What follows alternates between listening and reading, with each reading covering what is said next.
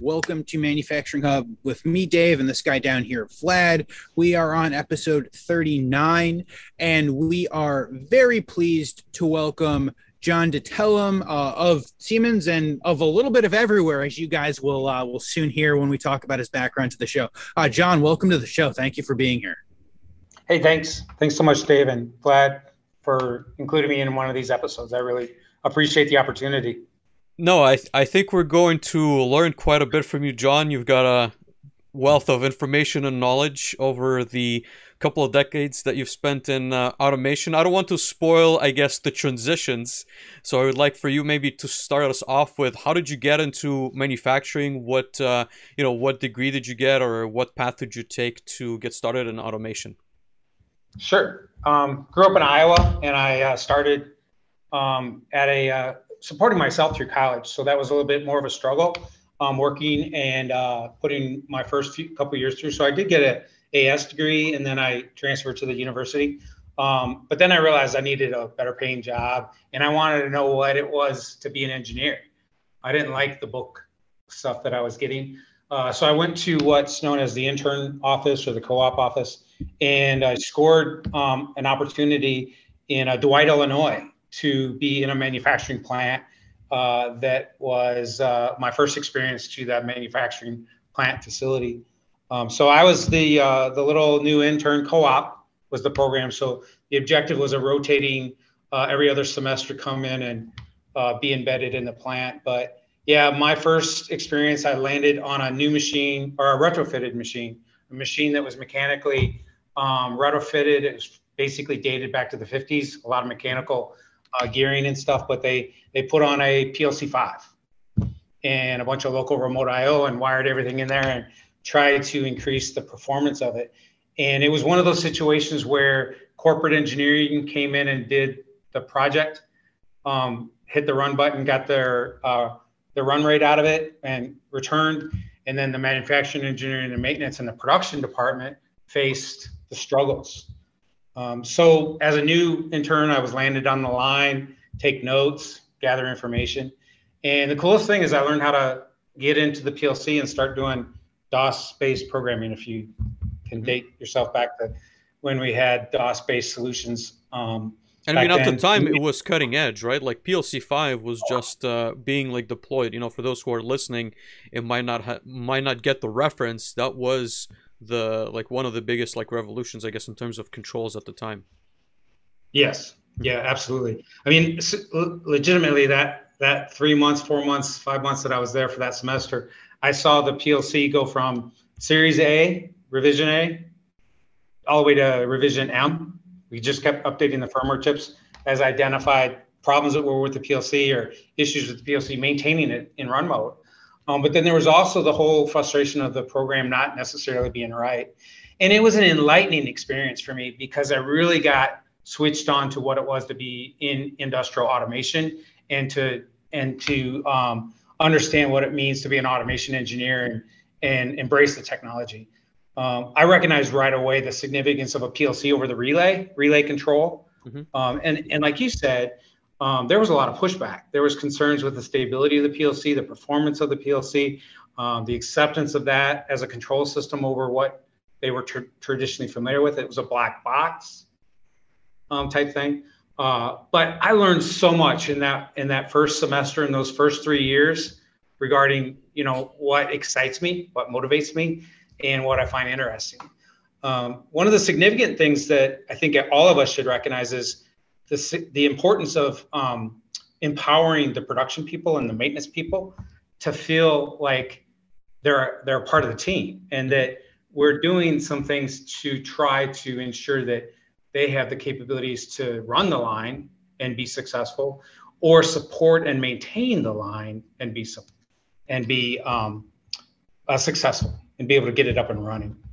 Yeah, and I think, you said this in a conversation we had off the stream, but ultimately those people are also looking to do their best job, and they're also invested to maybe a different degree, but to getting the product out the door, right? They're also trying to figure out the better way to, again, reduce downtime, improve production, reduce costs. So I think giving them that ability through automation, which they may not necessarily themselves understand very well is extremely important, right? As an automation engineer, you're kind of, I want to say like they're your customer in a sense because they're going to be using that equipment.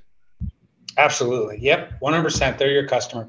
And you got to treat them that way because they can make it successful or they can make it not successful. And I found that in that first semester and working in that team in the plant that you've got to get buy-in from them that this is something that's going to benefit them and that they are willing to help support you. One of the other things I've learned over time is when they're there to support you, the problems that do come, and they will come, don't get the visibility because you got these guys on your side that cover and protect your back because you're part of the team, they're part of the team. They're going to help you get through the bad stuff because we always have bad stuff. Yeah, no, I share absolutely the same experience, John. I think that aspect of manufacturing and automation has not changed in the years. But where did you end up after that internship? I assume you worked at that company for a little bit and then decided to do something else? Yeah, so I was extremely enthralled with the Allen Bradley PLC line and programming and getting into the PLC. So I worked through the contacts and the resources that knew me at the plant through Allen Bradley, and I really pushed hard to get part of that new hire for graduation. So as a graduate, I was really seeking Allen Bradley, but I wasn't part of their normal rounds of colleges and universities where they recruit. So I wasn't on their radar, and but I was told to be aggressive, so I FedExed my resume several times. And I even had it got to the point where the HR manager told me she just decided to ask if the other engineers thought it would be worthwhile to bring me in there because of the fact that compared to the rest of the university students, I actually had some experience. So that was 30 years ago. I don't want to date myself over 30, but 30 years ago, fundamentally, I was graduating from the University of Iowa with an offer to go start in January at the Allen Bradley offices in Detroit, Michigan. And that's I started in a training program for 6 months, like you guys. So I started in a training program in Cleveland for about 6 months to actually get trained deeper. And that's a very interesting perspective. Perhaps we can talk about that, a little bit down the road. But some of the companies have recognized that offering, the 6 months training that's going to be very hands-on. I assume you were kind of mentored by an older engineer that knew the field for a number of years and kind of explains to you the ropes, so to speak, is very important. So I think, it's a good conversation to have about what companies should be doing in order to bring up, I would say, green automation engineers up to speed. Because I don't know how your program was at the time, but I always say this on stream, I've never had automation training in my degree, right? This is something that was kind of taught to me afterwards. So I think, maybe there's a certain disconnect between the electrical engineering degree and manufacturing automation per se. But no, not to take away from your story. How was the experience at Rockwell? And if you could, bring us up to speed to today, what you're up to these days. Yeah, absolutely. I will say that you're right. When it comes looking back to my time at the first manufacturing co-op, the one thing that I really appreciate is the manufacturing mechanical engineer that I worked with very closely and the electrical engineers that taught me some perspectives. And then, of course, the fact that Rockwell had that training program to run us through it. And then one thing that I really mentored once I did get to Detroit, 6 months later, I was embedded in automotive. I basically got assigned to automotive projects out of Detroit, worked on it with a team of technical support folks. The cool part is at one point, the previous manufacturer contracted Rockwell to have me come back and do one more line, which was kind of exciting to get pulled back into that. But yeah, in Detroit, in the automotive stuff, there was so much stuff going on with multiple OEMs delivering to a new plant or for a new product line, a new vehicle. The Dodge truck was one of them. The Chrysler minivan was the second one. But I was basically out there in the field managing the multiple OEMs and trying to ensure some compliance to some standards, some standard wiring concepts, installation guidelines that we provided as a standard for the end user perspective, so that all the OEMs delivered the same solution. And then the other key was just defining some diagnostic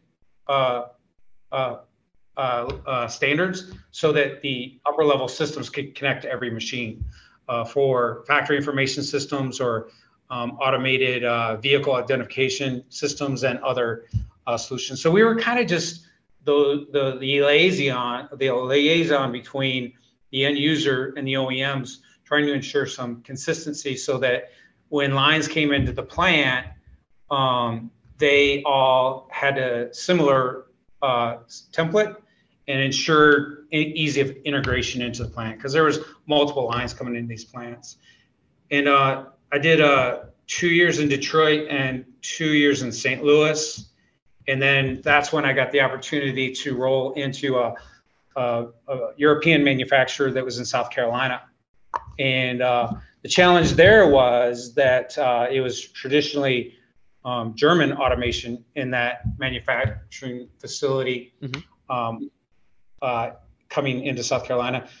So the objective there was to travel overseas to Germany and sit down with German OEMs and try to convince them to use the concepts of the PLC5 and the Allen Bradley solutions that existed there.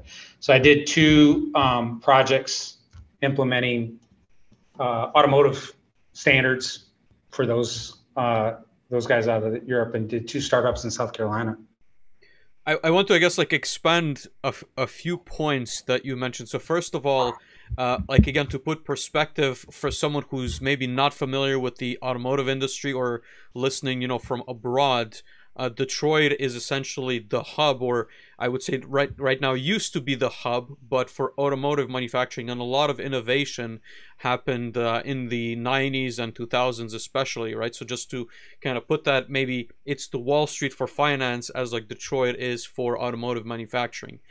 So in case, you know, you need a frame of reference, but also for the OEM that you're mentioning out of Germany, maybe to paint a more explicit picture, a lot of times OEMs standardize on a certain piece of equipment, and in the automation space they would be reluctant in using anything that they're not familiar with, right, for several reasons. But I think for the most part it's just the uncertainty / the learning curve, and perhaps maybe again some cultural like approaches. Some cultures would be a lot more cautious on, you know, saying, well, like we can use this equipment because we've used some other brand before, so that they would be essentially pushing back, and that's why they had to bring you in to ensure that that process was correct, if I understand right.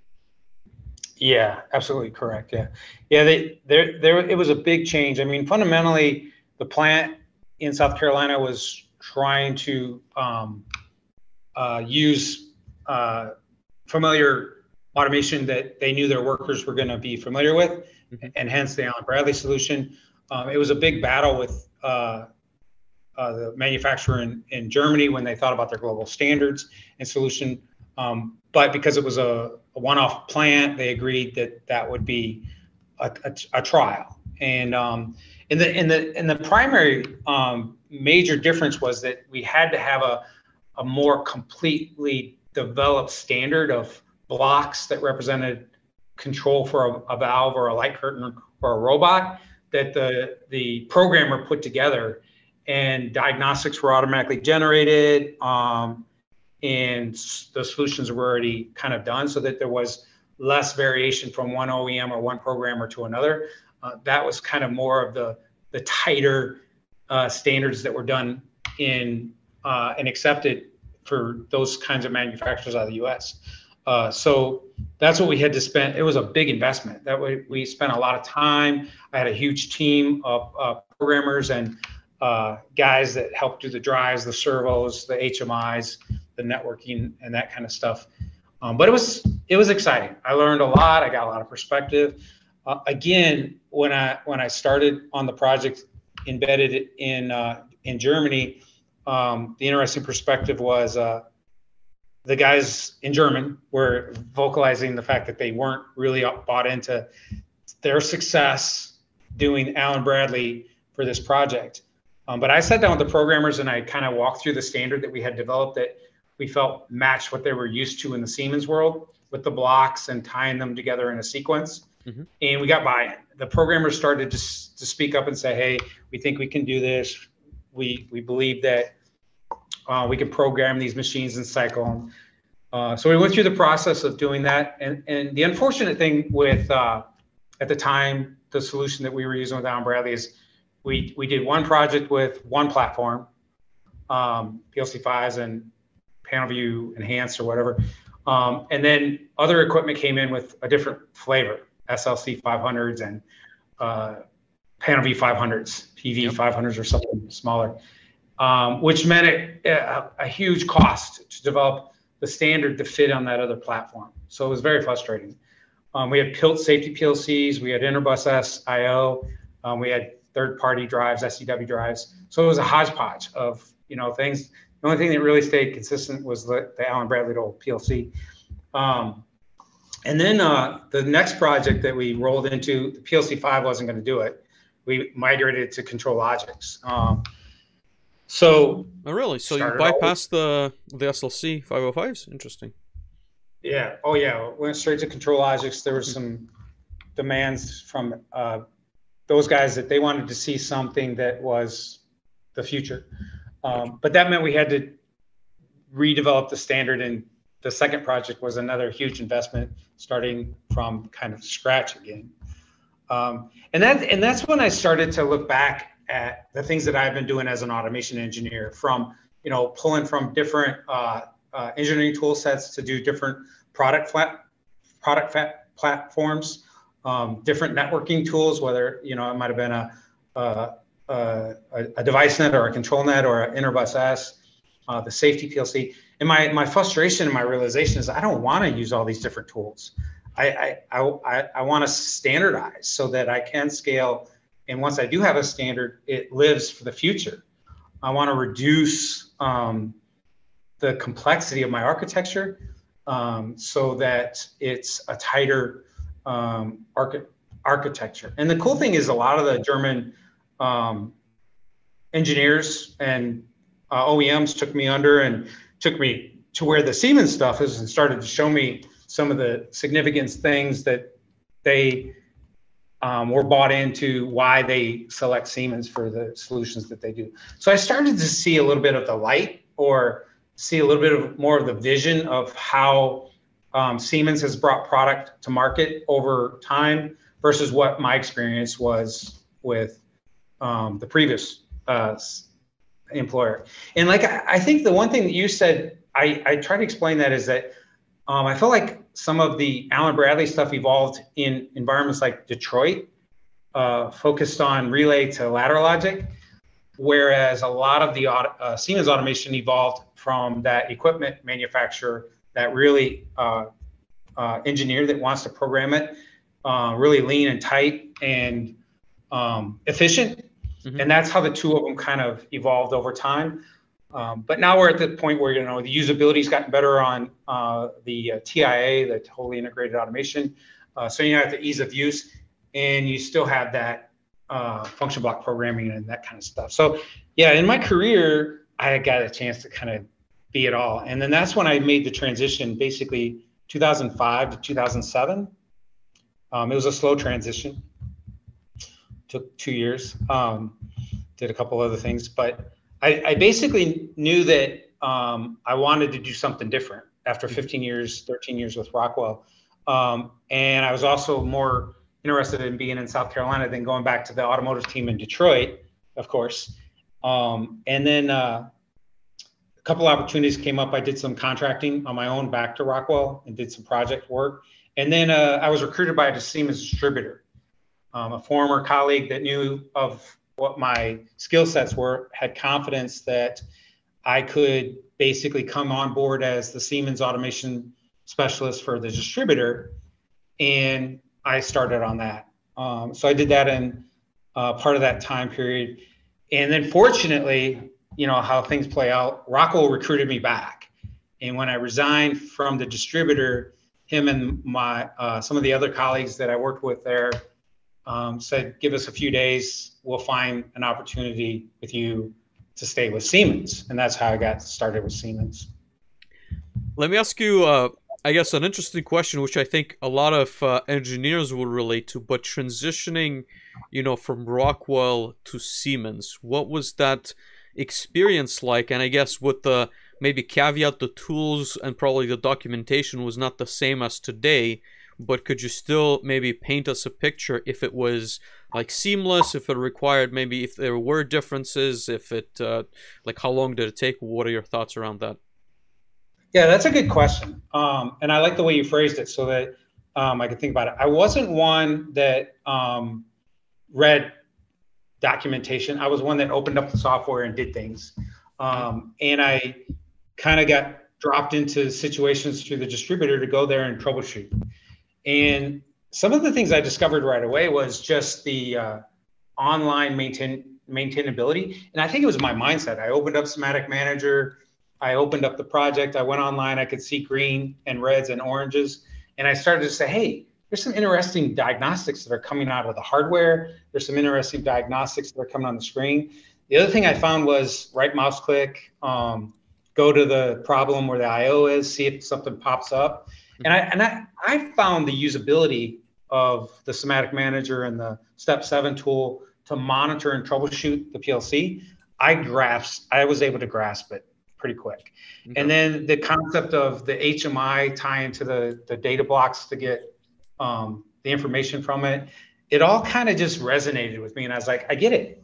The fact that system diagnostics were automatically being generated by the architecture definition and being animated, I found that more exciting. The fact that there was a little bit more done for me in the system so that I felt confident that I could embrace it.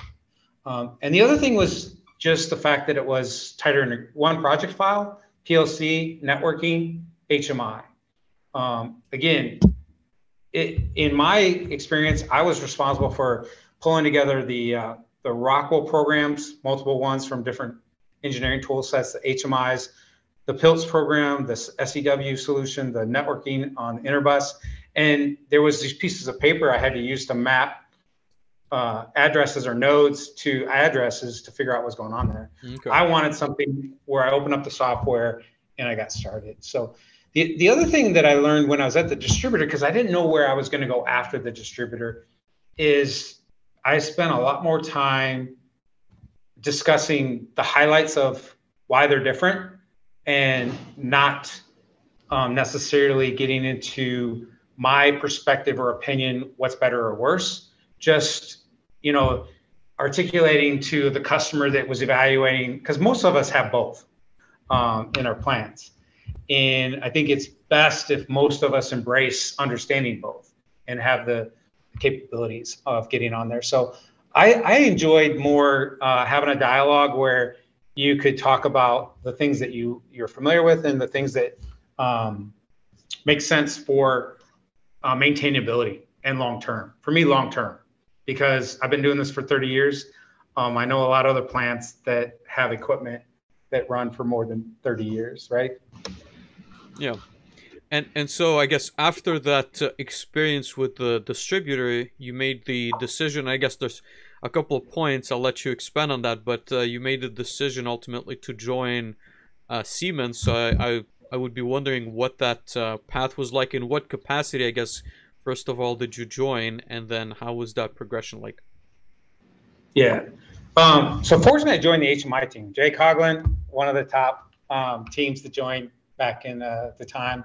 But yeah, fortunately, I joined the HMI team, and HMI was an easy topic to kind of learn. What was cool about the HMI at that time is it had a lot of functionality that other HMIs didn't have, such as screen and screen and tag sharing. So I had a demo kit that I could pull the three of them together.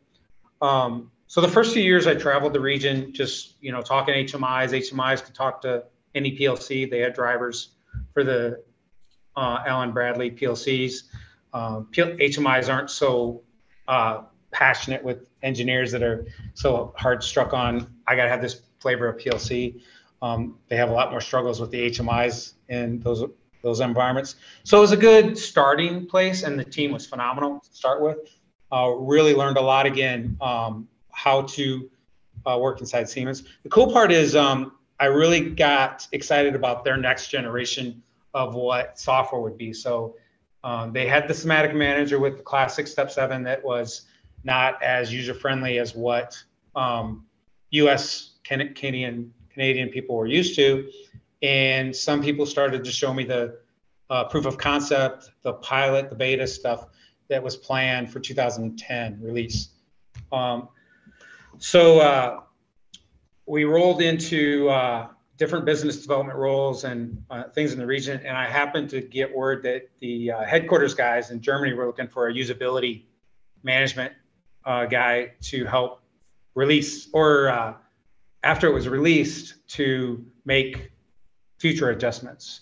So I rolled over to Germany on a delegation to work with the Germans, the development guys, to see the light when it came to usability. Just kidding. To help, just to help provide a perspective of a user that is used to other tool sets. What was that experience like? I guess I'm very curious if you can expand on that a little bit. I guess going to Germany and like be an advisor to them. Okay. Yeah, it was phenomenal. First of all, many of the Germans appreciated the perspective. They really do appreciate the perspective, because we all get blinders on to our solution, and sometimes it's helpful if we include somebody in our team that helps drive our perspective beyond what we're used to. And that's one of the things I learned in some of the discussions and meetings with some of the Germans, is their perspective on what things were done on a manufacturing floor or with the automation tool set didn't necessarily line up with what traditionally we did in the manufacturing floor. Things such as forcing and modifying data blocks and some of the other things. But on the other hand, some of the other things I recognized was they do things a lot more thoroughly and logical. If you ever heard a German say "not logic," Nick Logisch or whatever, some of the things like monitoring the blocks. If you do a monitoring of a block inside the Siemens world, it's live, it's real, it's what is being run at that instance versus just an update of the tags from the software. The watch table, it's meticulously organized to provide a poke to the data at the beginning of the scan or at the end of the scan, or redo it. So I saw a lot of things, and the safety integrated, the things that they did with the hardware. So I learned a lot about the significance of what they really do to ensure that the things are done right. And then what we got to do is help just drive the simplicity of the usability to ensure that it was easy to use without needing to reference a manual or a step-by-step. But it was a great experience. I did about 3 years. I was on my 4th year when other opportunities came up. And so you came back to the US? No, I actually got referred to by other colleagues to go to Australia. So I can hear my Australian accent a little bit and my dialect. I picked up a little bit of their slang. So the Australian market was looking to get a new PLC product manager for the launch of the 1500 in 2014. And they reached into the US and asked for some referrals. And my name got thrown out there that I was at the end of a delegation in Germany. I potentially would be interested. So yeah, I did 3 years in Germany and then rolled off to Australia to roam around in the outback with a bunch of hardware kids and try to promote and drive the awareness of the new stuff. Interesting. And then what was that market like, if you don't mind me asking? Because I guess I'm familiar with North America, Europe, but Australia, is that any different? Or did you see like different things? Is it a mix of various platforms? Yeah, it's a mix. It's a mix of different vendors. It's very spread out. very, very spread out, a long distance. There's a lot of dairy and food and beverage and stuff like that. But it's hard to get. It's 4 to 6 hours to get to a site, so you need a lot more regional folks to support it. But it was fun. It was a great experience. Tasmania, New Zealand, they were all part of our region. So I got to work with all the guys there and basically try new things to try and bring in the new product.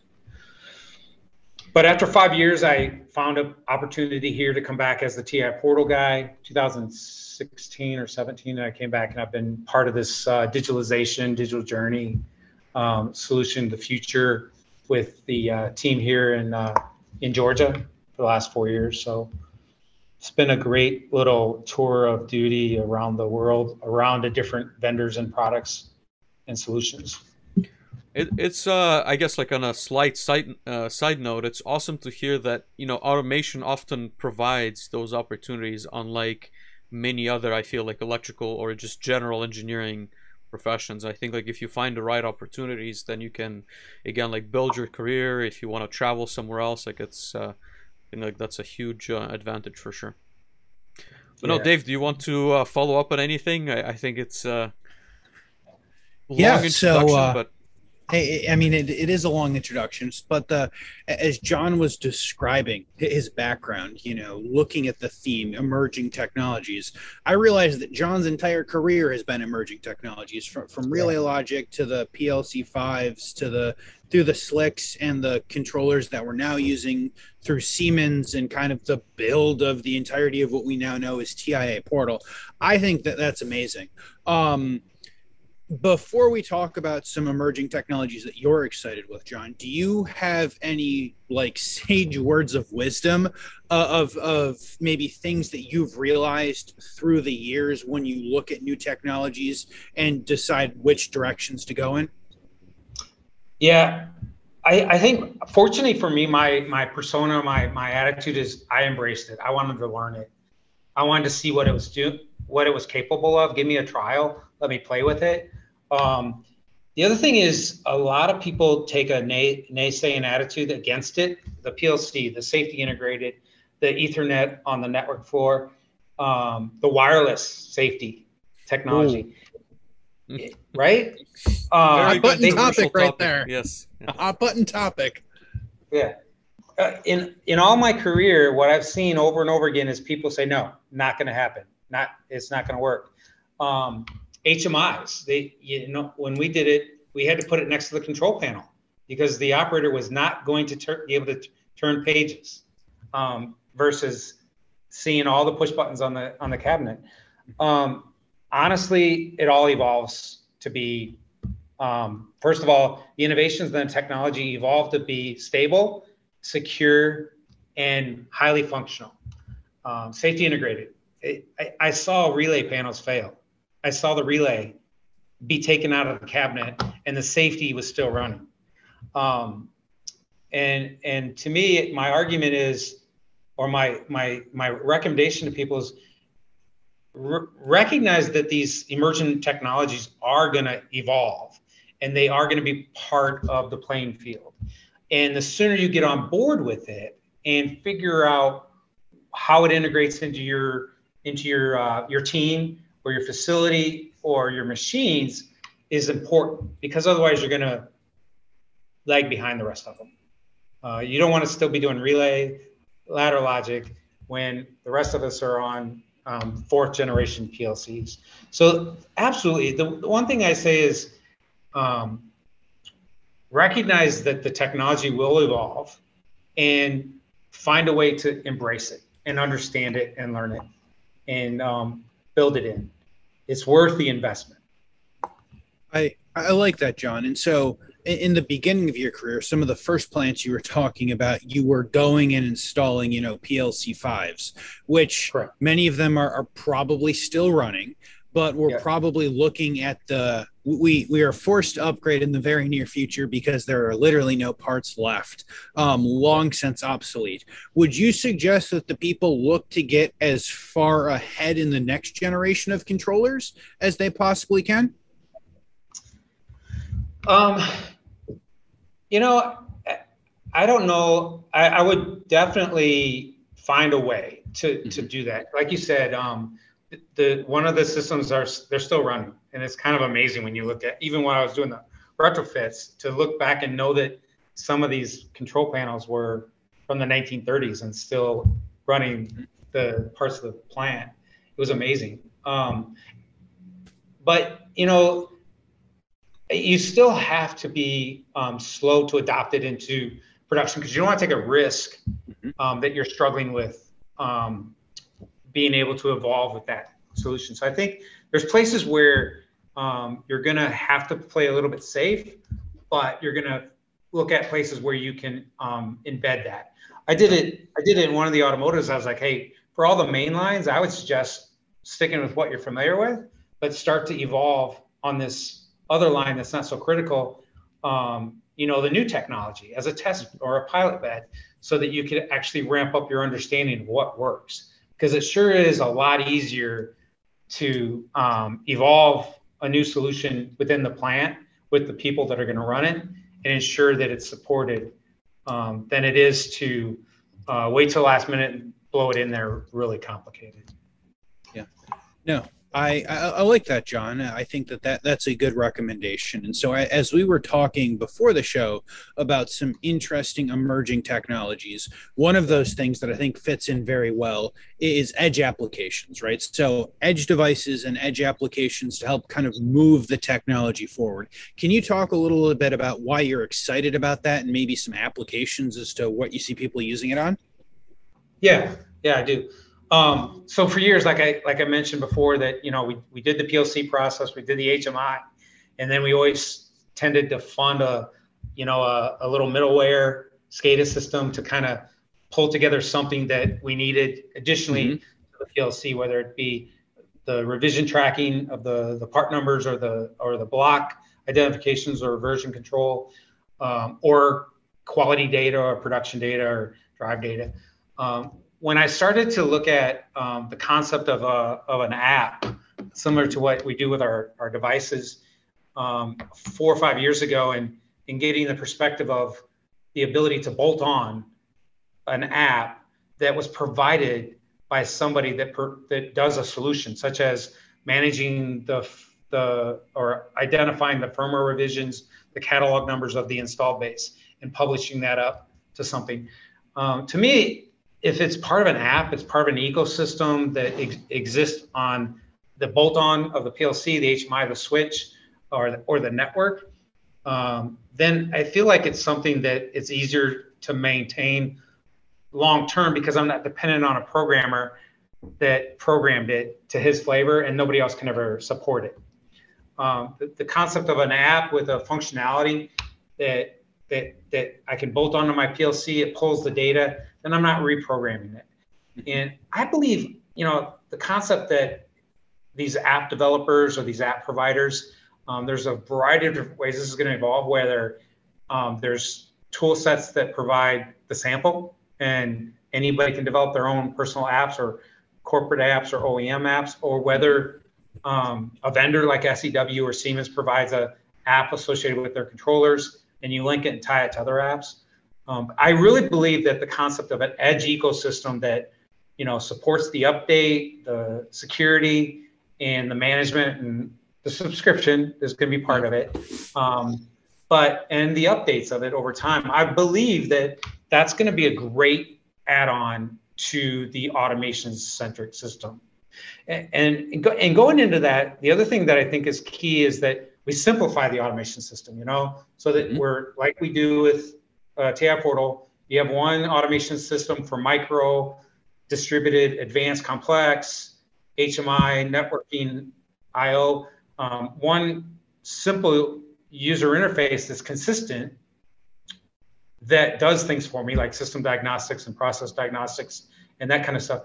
And then it's simpler for me to bolt on these edge technologies onto all my systems, whether it's a simple conveyor, a tank, or it's my complex extruder that might exist in the plant.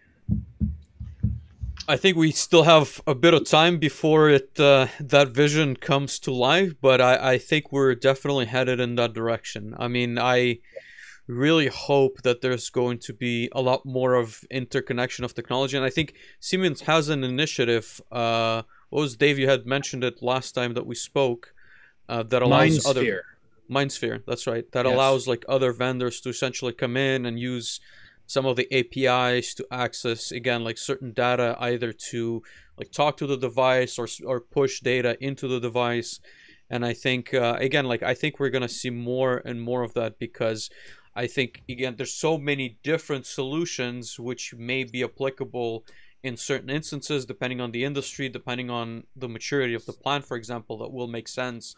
And so, as you were saying, they could be pulled as almost applications depending on your specific case. But I think we're heading there, but it's gonna take some time. Yeah, and The to cool that thing is point, you can start today. That's what I think is significant. You could start with an edge-enabled device such as the unified panel and do a simple app and say, hey, we're doing it. MindSphere. Again, I suggest to many customers I would get started with it if I was in that industry, just to see what things I need to make sure that my infrastructure requires. absolutely. And kind of to that point, I first, kind of came across this 5, 6, 7 years ago, and I wasn't as bullish as I am now on it. But looking through and the opportunity to develop, whether you're an OEM and you just want to build your apps as an app like a MindSphere, or you want to put it as a module and just drop it into all of the same systems, I think for repeatability and ease of use reasons, there's the only reason not to do it is because you don't have the technical ability in-house to do it, and you don't know how to go through the SDK and figure out what all of that looks like.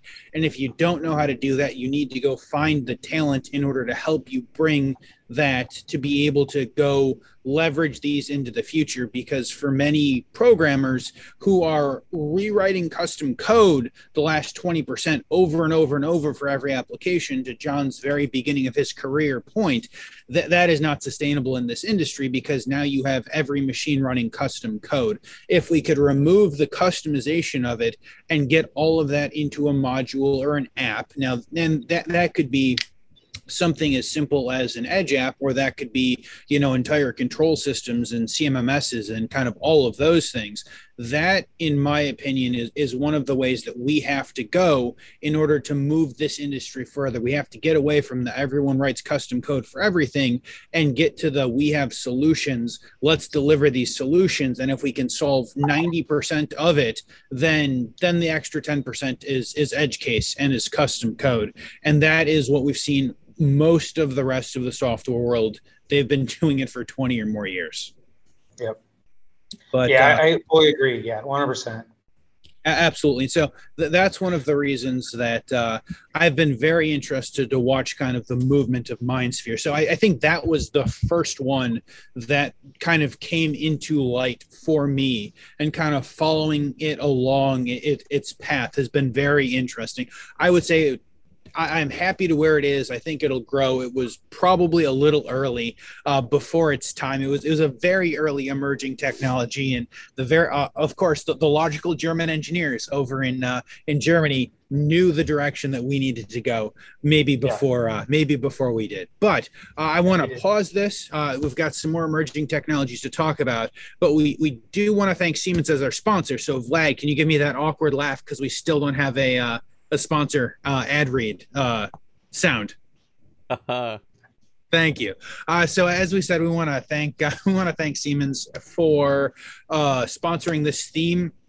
And as part of that, we want to talk about 25 years of totally integrated automation. Now, this may sound exactly what John was talking about, because John has lived through 25 years plus of totally integrated automation. But I think it's very interesting. So 25 years ago, Siemens established end-to-end communication. They integrated the engineering and data management into the factory for the first time. Today, TIA enables a smart link between the production environments of the OT side and the office environment, the IT side of manufacturing industrial enterprises. Siemens is working with and for our customers to drive efficiency and productivity today and in the future. As they say, 25 years of TIA, and the beat goes on. So you guys can find all of that information at siemens.com/TIA. And this week we'll share a couple of interesting things. So I know Vlad on Solus PLC has done some very interesting work on Siemens. I don't know how deep you guys have gotten into Siemens TIA portal, but we would like to shout out another great member of the community. So G, you may know them as Gina Brooks on LinkedIn and Outlier Automation. They've been doing a bunch of very interesting things that I've seen.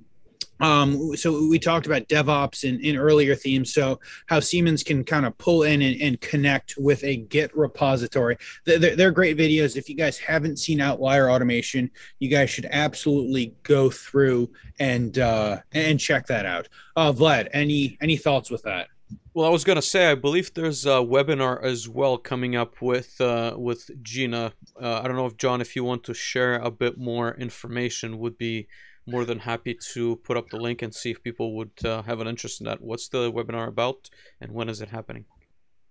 Yeah, so tomorrow, actually, we're doing a test suite test suite overview of the ability to run style guides and run an application to test against your TI portal project.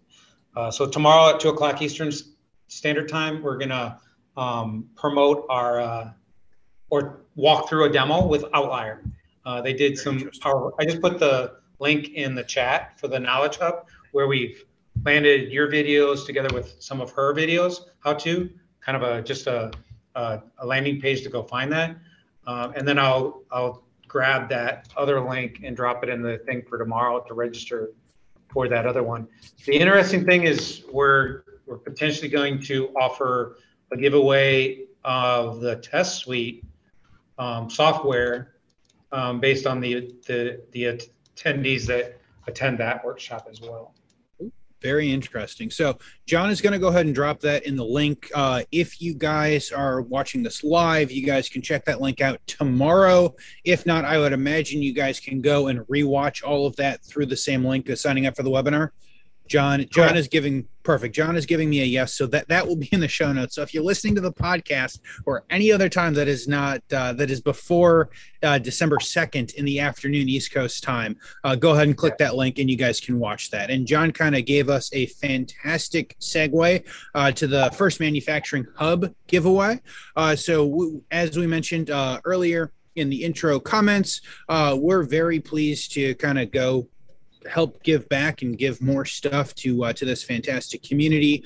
So we have a trio of Siemens Simatic software that we're going to go ahead and give away. You guys can go check that out at manufacturinghub.live/Siemens-giveaway, and that link should be in the comments of all of this or in the show notes if you're listening to it either.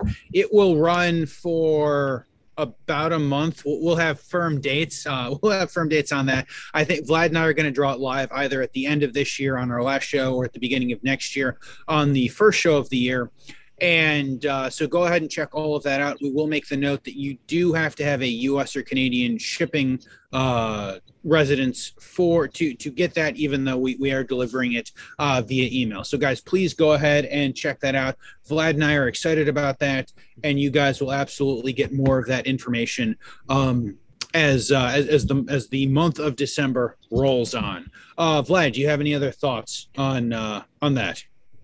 No, I think, again, you covered it really well, Dave. I just want to maybe resume our conversation a little bit around, emerging technologies as that's the theme of the month. But maybe, again, jump into some further, in a decade or several decades, John, what do you see as, taking over? Is it AI, machine learning? Is it going to be drones in manufacturing facilities? There's some tests going on, believe it or not. Those are conversations of moving materials around. But no, what are your thoughts on what's going to be interesting?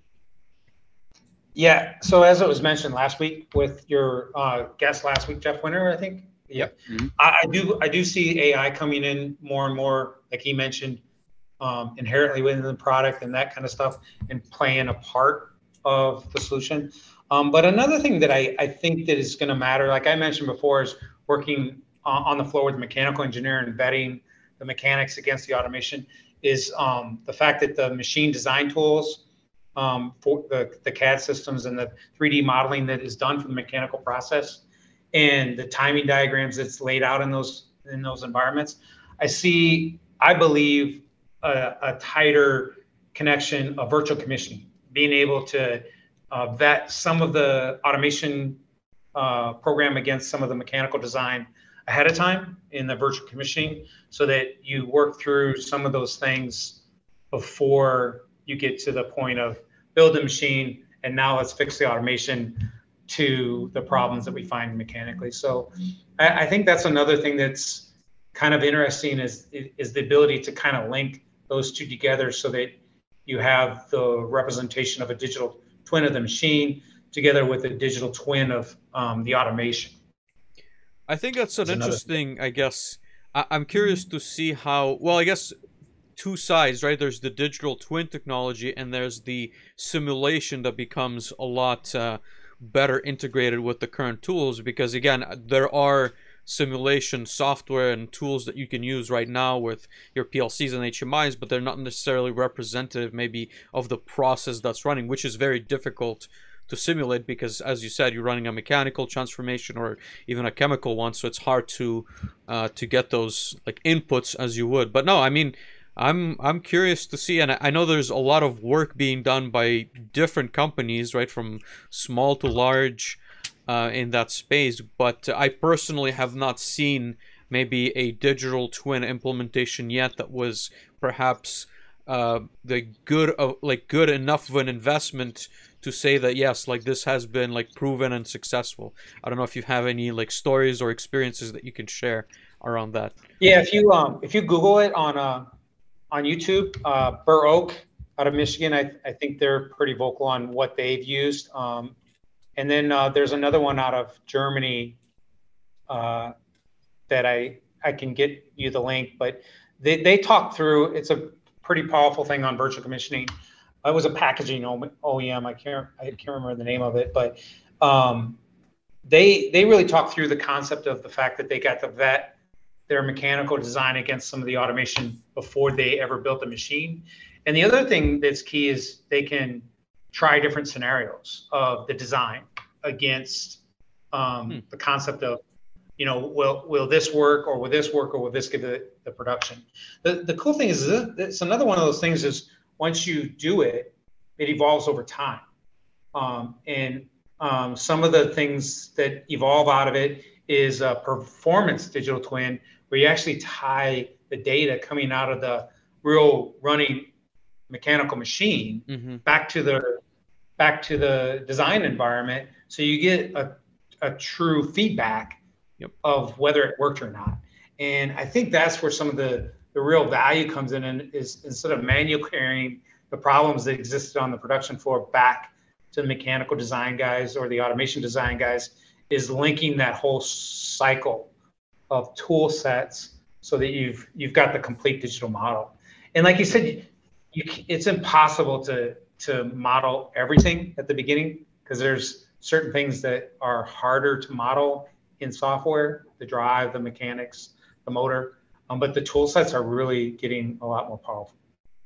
And that's a good point. That's a very good point, that it's going to evolve with the data that comes in, right? Like I guess it's not a single piece of technology, but it will learn as you're implementing solutions that will pull the data of their utilization. That goes back to even the discussion we had on standardizing across different equipment, right? Because at that point, your motor, your servo drive, your HMI, whatever that runs in one facility has a similar structure in a different one, and you can automatically pull that in and then be able to predict with a higher accuracy what your let's say digital twin or model will look like. So that's actually a really good I guess connection between the different technologies. Absolutely. And kind of to that digital twin comment, I'll shout out one company I know who's been doing a bunch of work in it. The company's name is Simwell. I think they're based out of Quebec originally, and they've also got a location in Pittsburgh, Pennsylvania. I've had a couple of conversations with them, and it's been amazing to follow their fairly explosive growth over the last 3 or 4 years, almost exclusively in simulation and digital twin. And so it's been very interesting because before that, most of my comments were very similar to yours, Vlad, of I haven't seen a lot of it work. And you'd think it's a lot more expensive than it actually is. It seems to be, based upon a couple of price points that I've looked at, much less expensive. Like it's not hundreds of thousands or millions of dollars to simulate a facility. Mm-hmm. But I do want to bring kind of John's comment back to something that seems exceptionally futuristic, but I know something that you're very interested in, the things that are happening like now today. And that's the digital thread in virtual commissioning. We're going to give it a little bit of a spoiler. We're working to get some folks on to talk about virtual commissioning and digital thread. But can you give us just a little bit of a teaser of what virtual commissioning and digital thread is in a lead up for that, John? So yeah, to me, the virtual commissioning is a definition of, digital twin and simulation is, a digital twin of the machine, the mechanics represented virtually running instead of just design running. A digital twin of the automation is, instead of having the hardware on my desk, I run it in a simulation and toggle the bits. But to me, virtual commissioning represents the fact I can tie those two worlds together. And where the mechanical twin is looking for an input to command it to run and run the cycle, it's tied and mapped to the automation twin. And then, like Vlad mentioned, sometimes there's things that can't be represented in the mechanical design or the automation design, like the drive and process and some of the other things. And that's when you use another tool called CIMIT. And CIMIT has for example, Siemens simulation tool has a whole suite of add-ons for process, drives, and all these other things. So there's a whole bunch of other tools.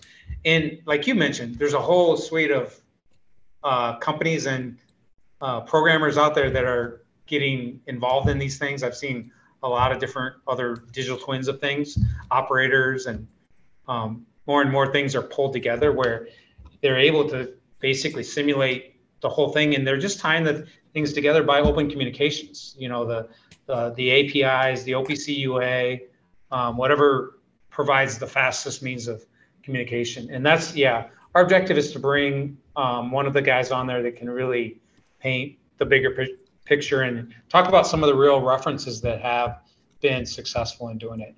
But like I mentioned, when I first started 30 years ago, or more 33 years ago, actually, 33 years ago, 1988.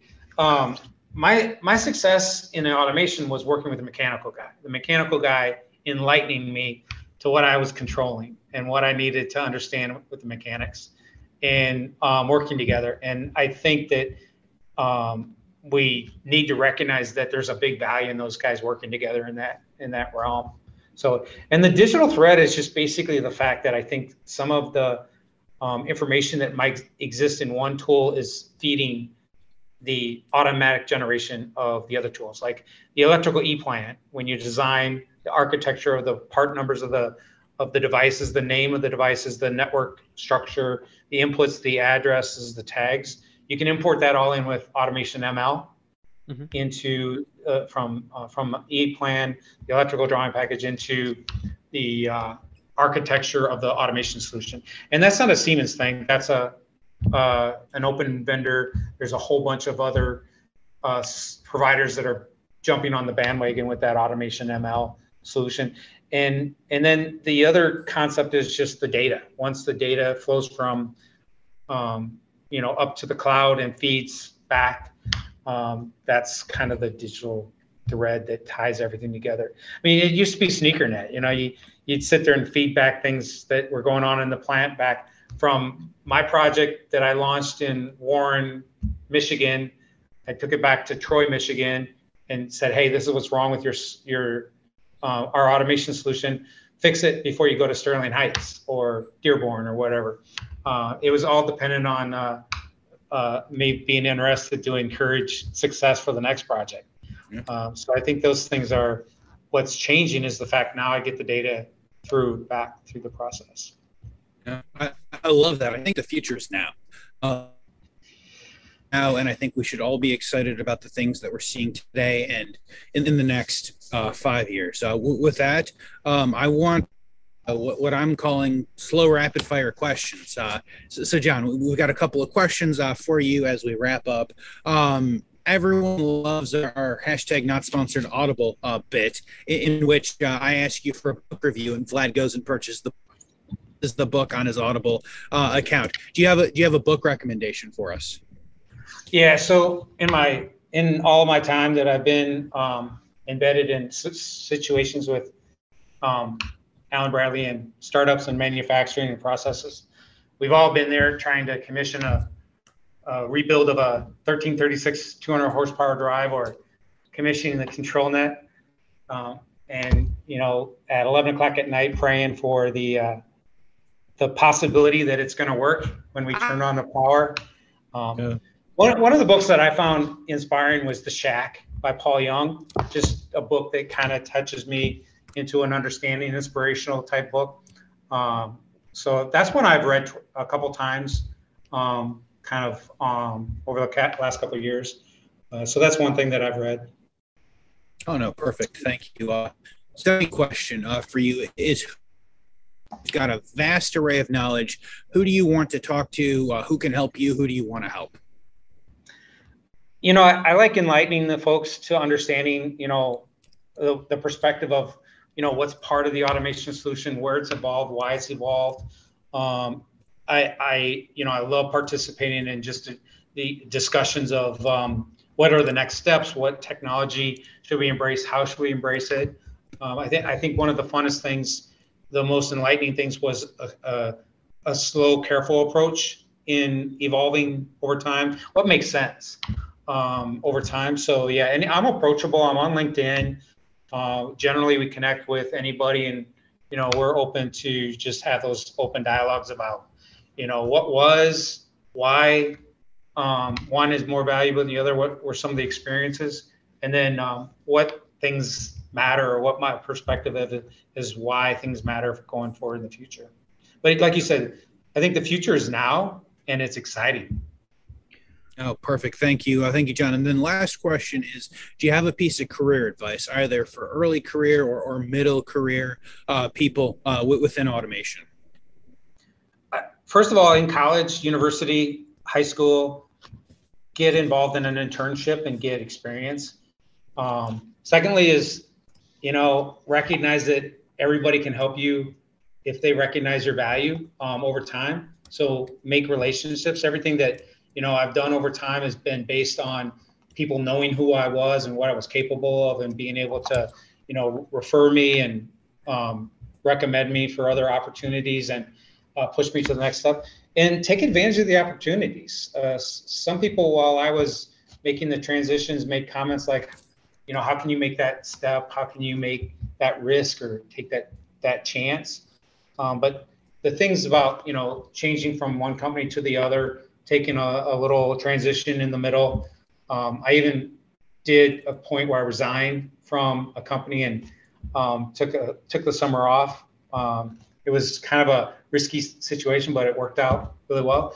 And then the other thing is, really embrace the opportunities, like the opportunity to go overseas and experience, the perspective of another culture. Because the one thing that's significant is they do truly appreciate the American go get it perspective and do it and try. And the fact that we're not afraid to fail, and the opportunity to discover what works. So yeah, put yourself out there, have good relationships, and embrace the opportunities. It's a fun thing, especially right now. There's so many. That's great advice. It's great advice. I like. No, It is great advice. No, thank you so much, John. Thank you, everyone. Again, everyone, this has been episode 39 of the Manufacturing Hub podcast with me, Dave, and this guy over here, Vlad. Thank you, John Detellem, for talking about, well, the last 30 plus years of emerging technologies and where we're going and how we're here. If you guys want to check us out, all of our links will be in the show notes as well as in the video notes. Please feel free to catch us almost every Wednesday evening as we're streaming the show live or in podcast form. And if you're listening from one of these platforms, please feel free to give us the thumbs up and rate us 5 stars and reviews and connect with us on LinkedIn and all of those other things. Until next week, we'll see you guys soon. Thanks. Thank you, everyone. Bye-bye. Thank you, John. Really appreciate it. Thank you so much. Ciao.